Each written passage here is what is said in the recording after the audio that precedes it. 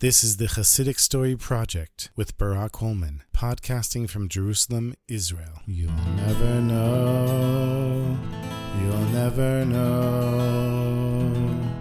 You'll never know. You'll never know.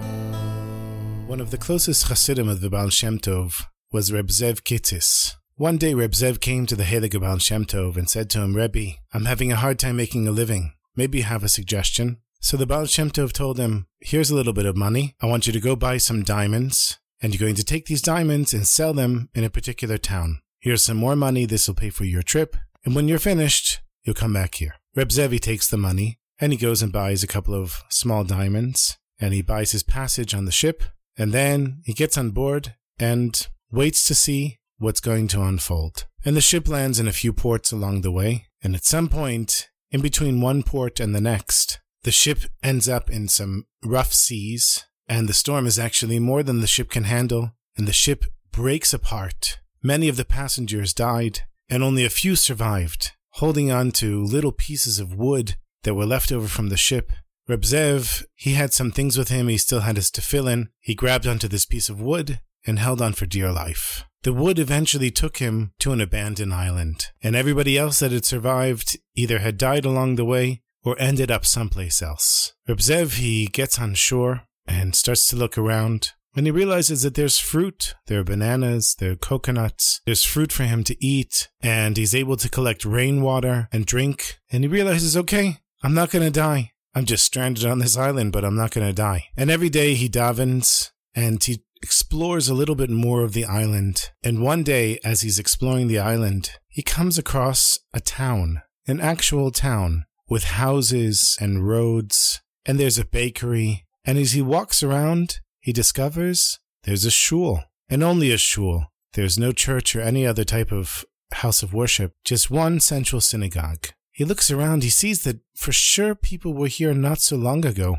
but he can't seem to figure it out. In the meantime, he's grateful to have shelter, and he moves into one of the homes. Friday morning, he wakes up to daven, and he hears there's a big ruckus in town. He goes outside, and he sees hundreds of people are running around. Religious Jews left and right. He tries to stop one of the people. He says, hey, where are you from? What's going on here? This person was carrying a chicken under his arm, and he said, sorry, I have to get this chicken slaughtered. I have to get ready for Shabbos. I don't have any time to talk with you right now. Then he sees another person. Hey, where are you from? Sorry, I don't have any time. I have to get ready for Shabbos. Very, very busy. Very busy. Sorry, no time to talk. And everyone he tries to stop, they all say to him, sorry, we're too busy. We can't talk with you. We have to get ready for Shabbos. Shabbos comes, and Reb Zev goes to the shul. And the shul is packed with people, the men's and women's section. And when davening is over, he goes over to the rabbi.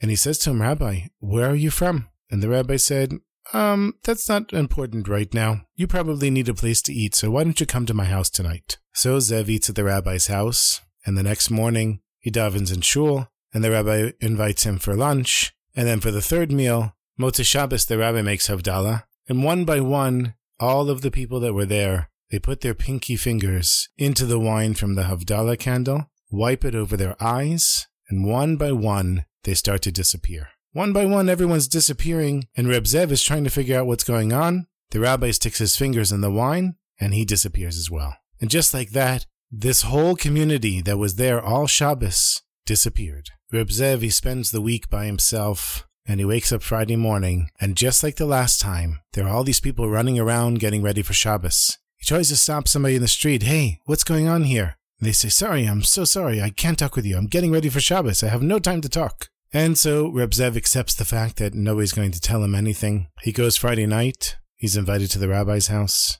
He tries to ask the rabbi questions, and the rabbi tells him Motzei Shabbos will explain everything. Motzei Shabbos comes, and one by one, everybody puts their fingers in the Havdalah wine, and they start to disappear. And Reb Zev says to the rabbi, who's the only one remaining, what's going on here? The rabbi says to him, we're part of a Jewish community that was murdered in the time of the Beit HaMikdash, in the time of the Holy Temple. And it was decided in heaven that even though we had been killed, it was really unjust that we were killed at that time and place. It wasn't our time. And so as a compensation, our souls are allowed to come down into this world, into physical bodies, on Friday and on Shabbos. Because as exalted as things are in the world to come, there's nothing like Shabbos in this world. And so in order to compensate us, we can spend every Shabbos here on this abandoned island. And for many, many generations we've been here, and nobody ever found us until you showed up.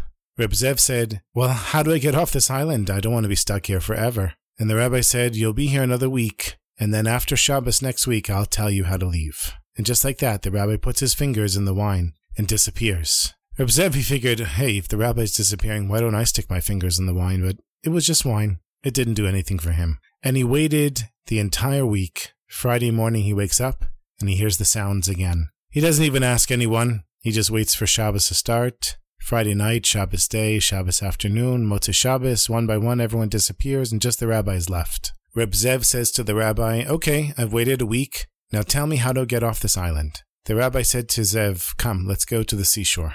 And they walk down together. The rabbi hands Reb Zev a parchment. And on the parchment are written the letters of the Aleph Bet, all of the letters of the Hebrew alphabet. The rabbi says to him, Zev, you take this parchment, look at the letters, and concentrate on where you want to be, and you'll be transported there. And with that, the rabbi walks away, while Reb Zev is standing there on the beach. Reb Zev looks around, and he says, I want to be by the Heilige Baal Shem Tov back in Mezhibuz, with my family, where I started off. Please Hashem, however this works, transport me there. And he stares at the letters on the parchment. At that moment, he's standing in front of the Heilige Baal Shem Tov back in Mezhibuz. And the Baal Shem Tov sees the Reb Zev holding the parchment. He reaches out his holy hand and pulls the parchment from Reb Zev's hands. He says to him, thank you, Zev.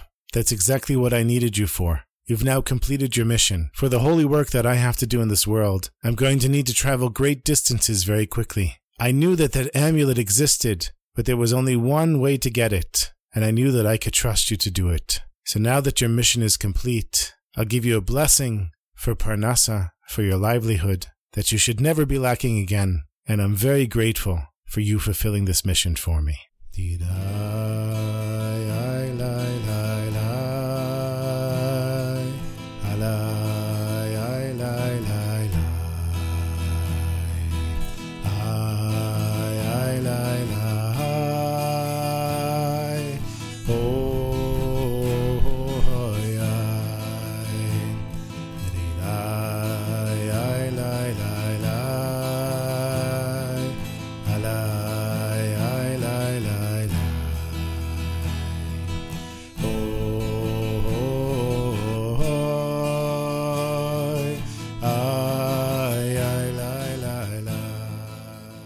Become a supporter of this podcast by going to HasidicStory.com, HASIDIC story.com.